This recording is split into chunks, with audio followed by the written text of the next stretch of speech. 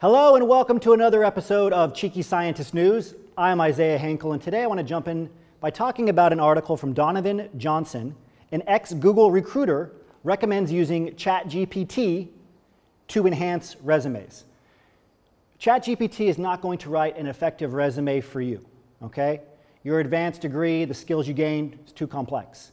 However, you can start the process by uploading your current resume into ChatGPT, saying, here is my resume, here is a job posting, here is my degree, please improve this resume to match or fit the job posting.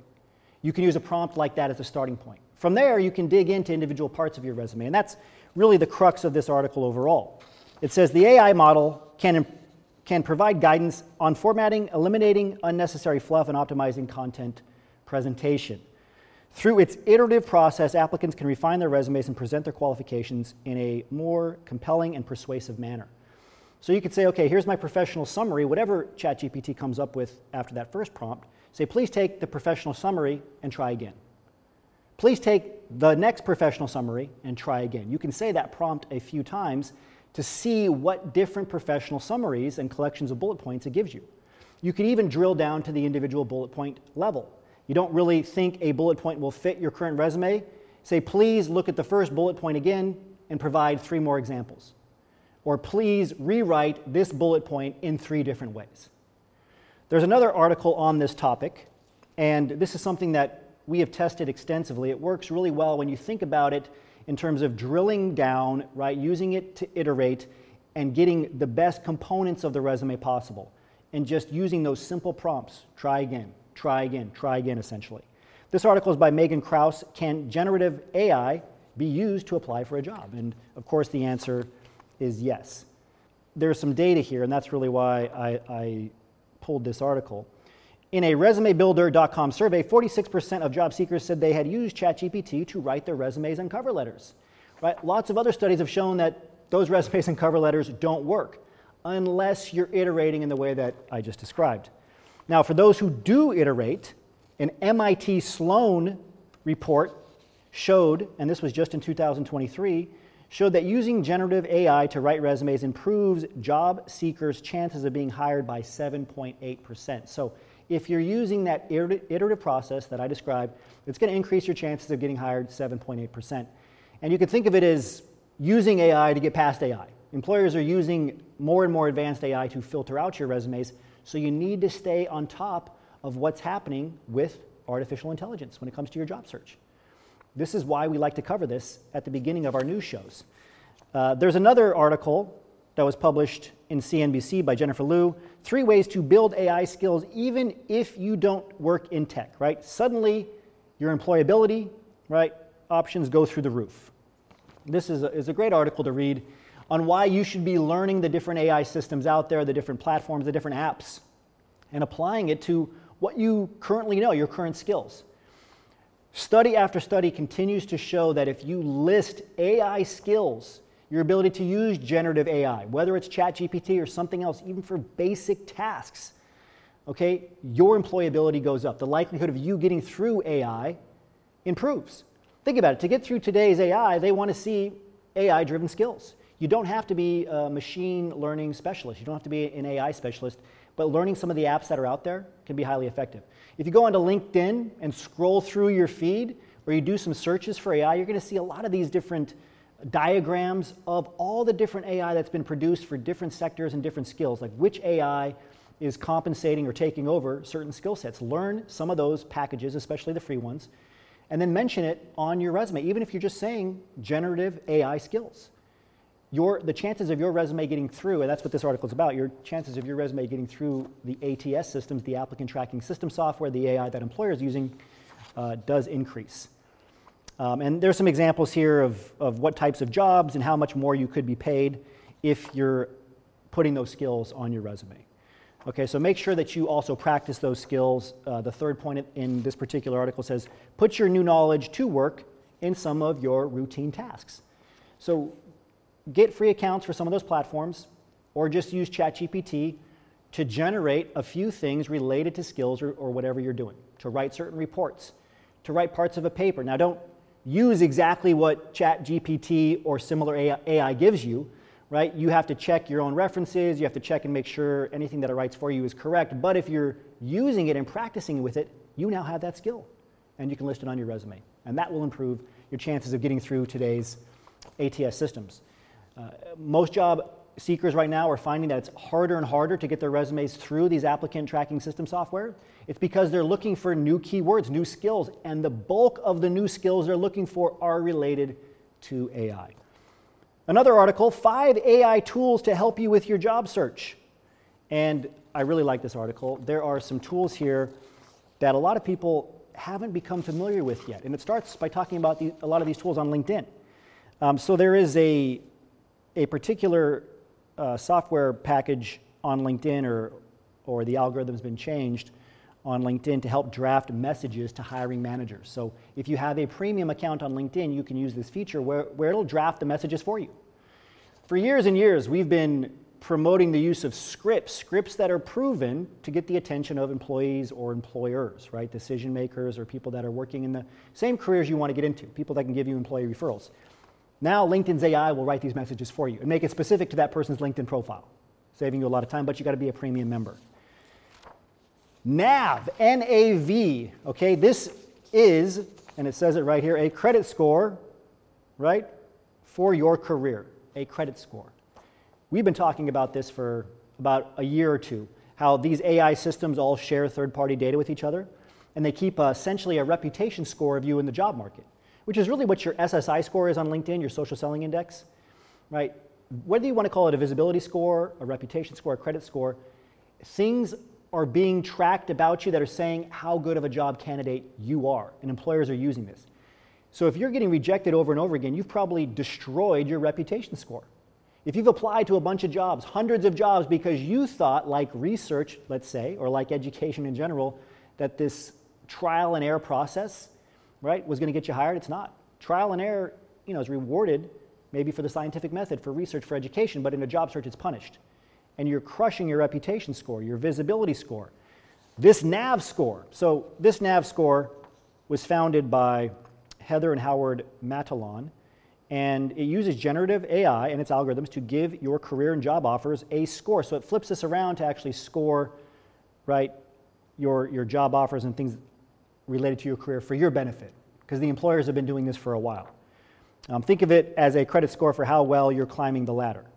It's about getting the kind of advice that you would need from a human resources perspective on critical areas of your career trajectory. So NAV, just N-A-V, all capital, look that up.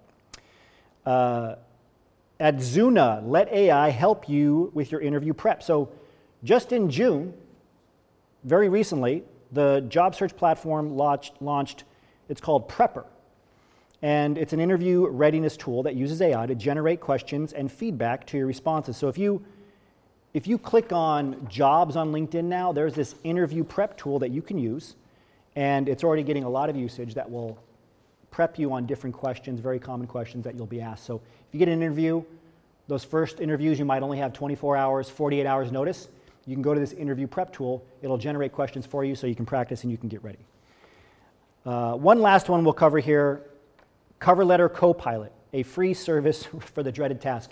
So Cover Letter Copilot will write your cover letter for you. It's specific for this. It does a much better job than if you want ChatGPT to write a cover letter. It's worth trying out, at least the free trial. It's specific for cover letters.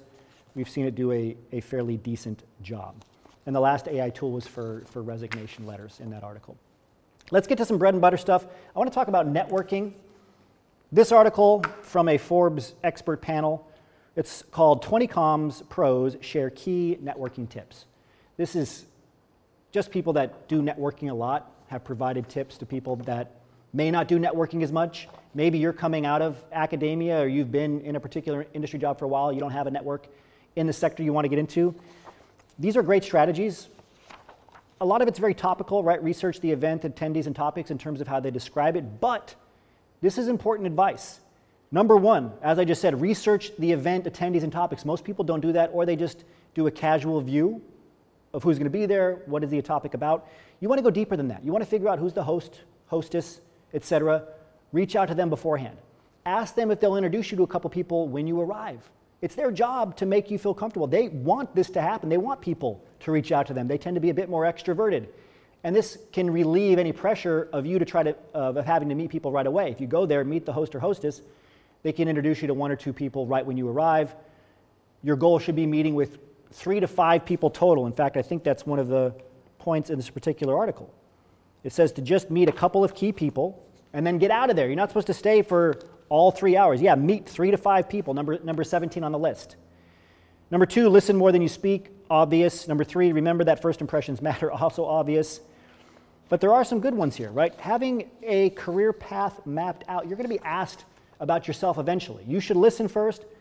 Ask people, what are you excited about? What are you working on that you're enjoying right now? Topical questions that elicit a response and get them talking. But at some point, they're going to say, well, enough about me, what about you? So have your elevator pitch ready for that. Focus on quality, not quantity. Number 10 right there, have your 30-second elevator pitch ready. Now your elevator pitch, and I might talk about this more later as well, should really answer 3 questions. Who you are, what you're looking for, and why other people should care. Who you are should not just be professionally, but also include something personal, maybe a hobby as well, to disarm the person you're talking to so it's not just a bunch of posturing. If you're at a networking event, don't say, I'm looking for a job. I wouldn't necessarily start this. I'm looking to expand my network in XYZ area so the person you're talking to doesn't feel like a means to an end. And then why does it matter? Right? Why is it bigger than yourself? Because you want to see your knowledge translated to a product or a service that helps people. You want to meet people in this field because you want to learn more about how to do XYZ or more about particular topics in that field. I want to shift gears and talk about interviewing now. Okay? There's an article that came out from Morgan Smith, written by Morgan Smith. This was in CNBC also. The best way to answer, tell me about yourself, from a CEO who's done 30,000 interviews. And what the solution is to give your elevator pitch. But I like the details here. Somebody who's given that many interviews can tell you really what stands out to them. So the elevator pitch structure that I've talked about previously should still be used. But in this case, he says specifically, the standout candidates are the ones who also show me where their strengths lie and the kind of work they naturally gain energy from. Now, you do want to make yourself relevant to the role and the culture of the job, but it's important to talk about the combination of your strengths, what energizes you, and what the company needs. Thinking of that crossover is really important. What are you really good at? What do you like to do? What do you gain energy from? I like the way that that's phrased, which is why I pulled that article. And then what does the company need? Where is that overlap? That's really the best way to nail that question. How to Answer the 7 Toughest Job Interview Questions with Confidence by Amy Denise. Why don't you tell me a little bit about yourself? Again, number 1, you're going to hear that at every interview. How about this one? Where do you see yourself in 5 years? There's no great answer given here, right?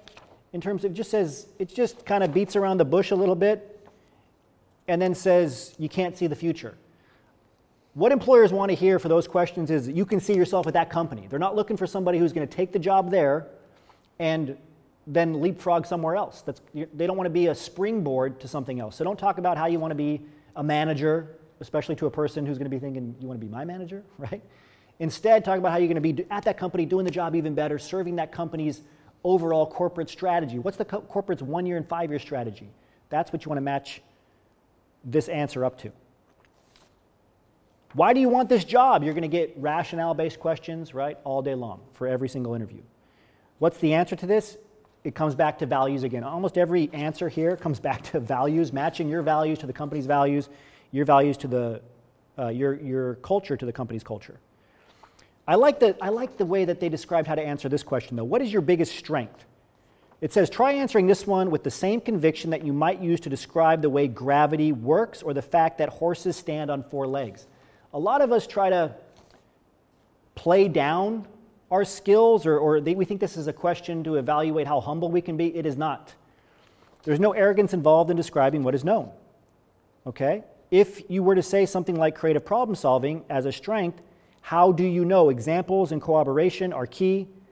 They're the key to answering this question. So show, don't tell your strength. But I like that idea of say it with the same conviction that you would describe gravity to somebody. What is your strength? What do you know you're good at? And say, I know I'm good at this. What is your greatest weakness? Right? Remember, your interviewer has read those pat answers and scripted responses already, so don't, again, try to say, well, my greatest weakness is I work too hard. Here's a chance for you to be vulnerable and show your initiative. Right? What would you do, right, if you loved your weakness? You would care for it, either by taking a class to improve yourself, hiring a coach, outsourcing that task to find to someone more qualified, or aligning yourself to focus. So when it comes to your weakness, don't shy away from it. Talk about a weakness, but then use the STAR technique, situation, task, action, result, to talk about how you overcame that weakness, especially if you worked with somebody else who maybe mentored you through that weakness. A couple others here. What is your purpose? Why should I hire you? Right? Applicants think that the job interview is about them, the person applying for the job, but it's not. You want to talk about how you want to help the company complete their mission. Right? What benefits are you going to bring to the company? That question is not about you. Why should I hire you? What are you going to bring to the table for that company? It's listed on the job posting. What results do they need you to hit? Another article here, I'm not going to be able to read through all of this, 30 sample interview questions and answers for diverse students. I like this because it focuses a lot on fitting into the company's culture and their values, which employers are really, really focused on right now. Right? Can you describe a situation in which you felt like an outsider? How did you handle it? I've heard this one being asked quite frequently. How do you believe your unique background will contribute to the team? Have you faced any particular challenges during your academic career because of your background? How have you handled bias or prejudice in the past? And the answers are all here in this article, right? So, for example, when I encountered a prejudice comment during a group project, I addressed it calmly and assertively, discussing why the comment was inappropriate and how it could negatively impact our team dynamic.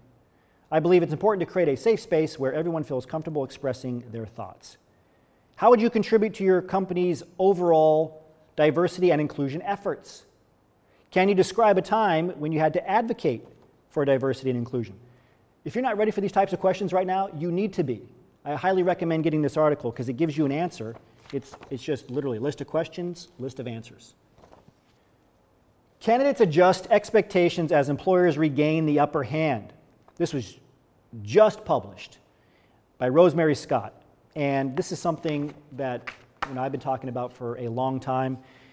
We're out of the phase of the Great Resignation, which has led to all kinds of problems in the job market, right? From companies still collecting resumes frantically just in case, things go crazy again, right? They want to have as many resumes as possible, so there's a lot of ghost job listings. They're not really going to hire. They just are collecting the data and the resumes.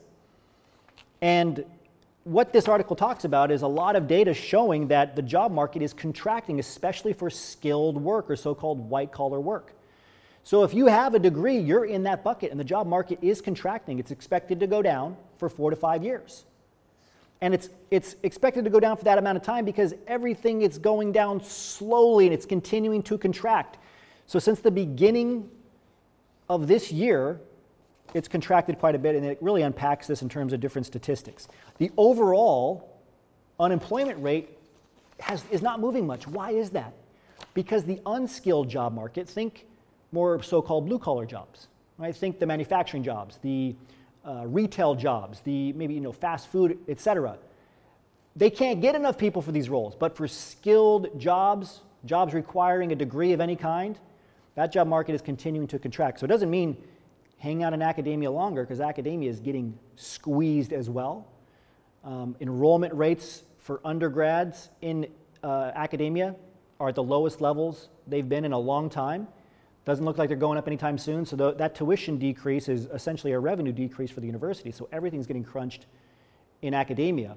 The time to move into industry is still right now, and this just should add a little bit of urgency to you, because things are only going to get more and more into the employer's favor. Just because we're going down from the highest level, as this article talks about, we're going down from the highest level of hiring there's ever been for the skilled job market, where, like this article says, employers are not willing to give employees anything they want anymore. They were a year ago, not anymore. So keep that in mind. You always have to know what's going on in the job market. It changes. There's trends. Last topic here is how to find open jobs and what sectors are increasing. So tech has stabilized a little bit, much tougher than it was. And this article, it's called How to Find Open Jobs in Tech Right Now. It is an article in Forbes, and it talks about unlocking the hidden job market using built-in. So not just LinkedIn, but built-in. The reason I pulled this article is because I wanted you to be familiar with that name. So if you're looking for a job in tech or something related to that, look at built-in online, not just LinkedIn. And then finally, life sciences. We're doing a life science focus today. The hiring has increased despite the job market being tight. So you're going to see these fluctuations. It doesn't mean there's no hiring whatsoever, but you'll see increases in certain sectors, whether it's life sciences, whether it's physical sciences, engineering. You got to stay on the forefront of this. Right now, we're seeing a little bit of a mid-year hiring boom. If you have a degree, you have to understand it's different for the skilled job market than the unskilled.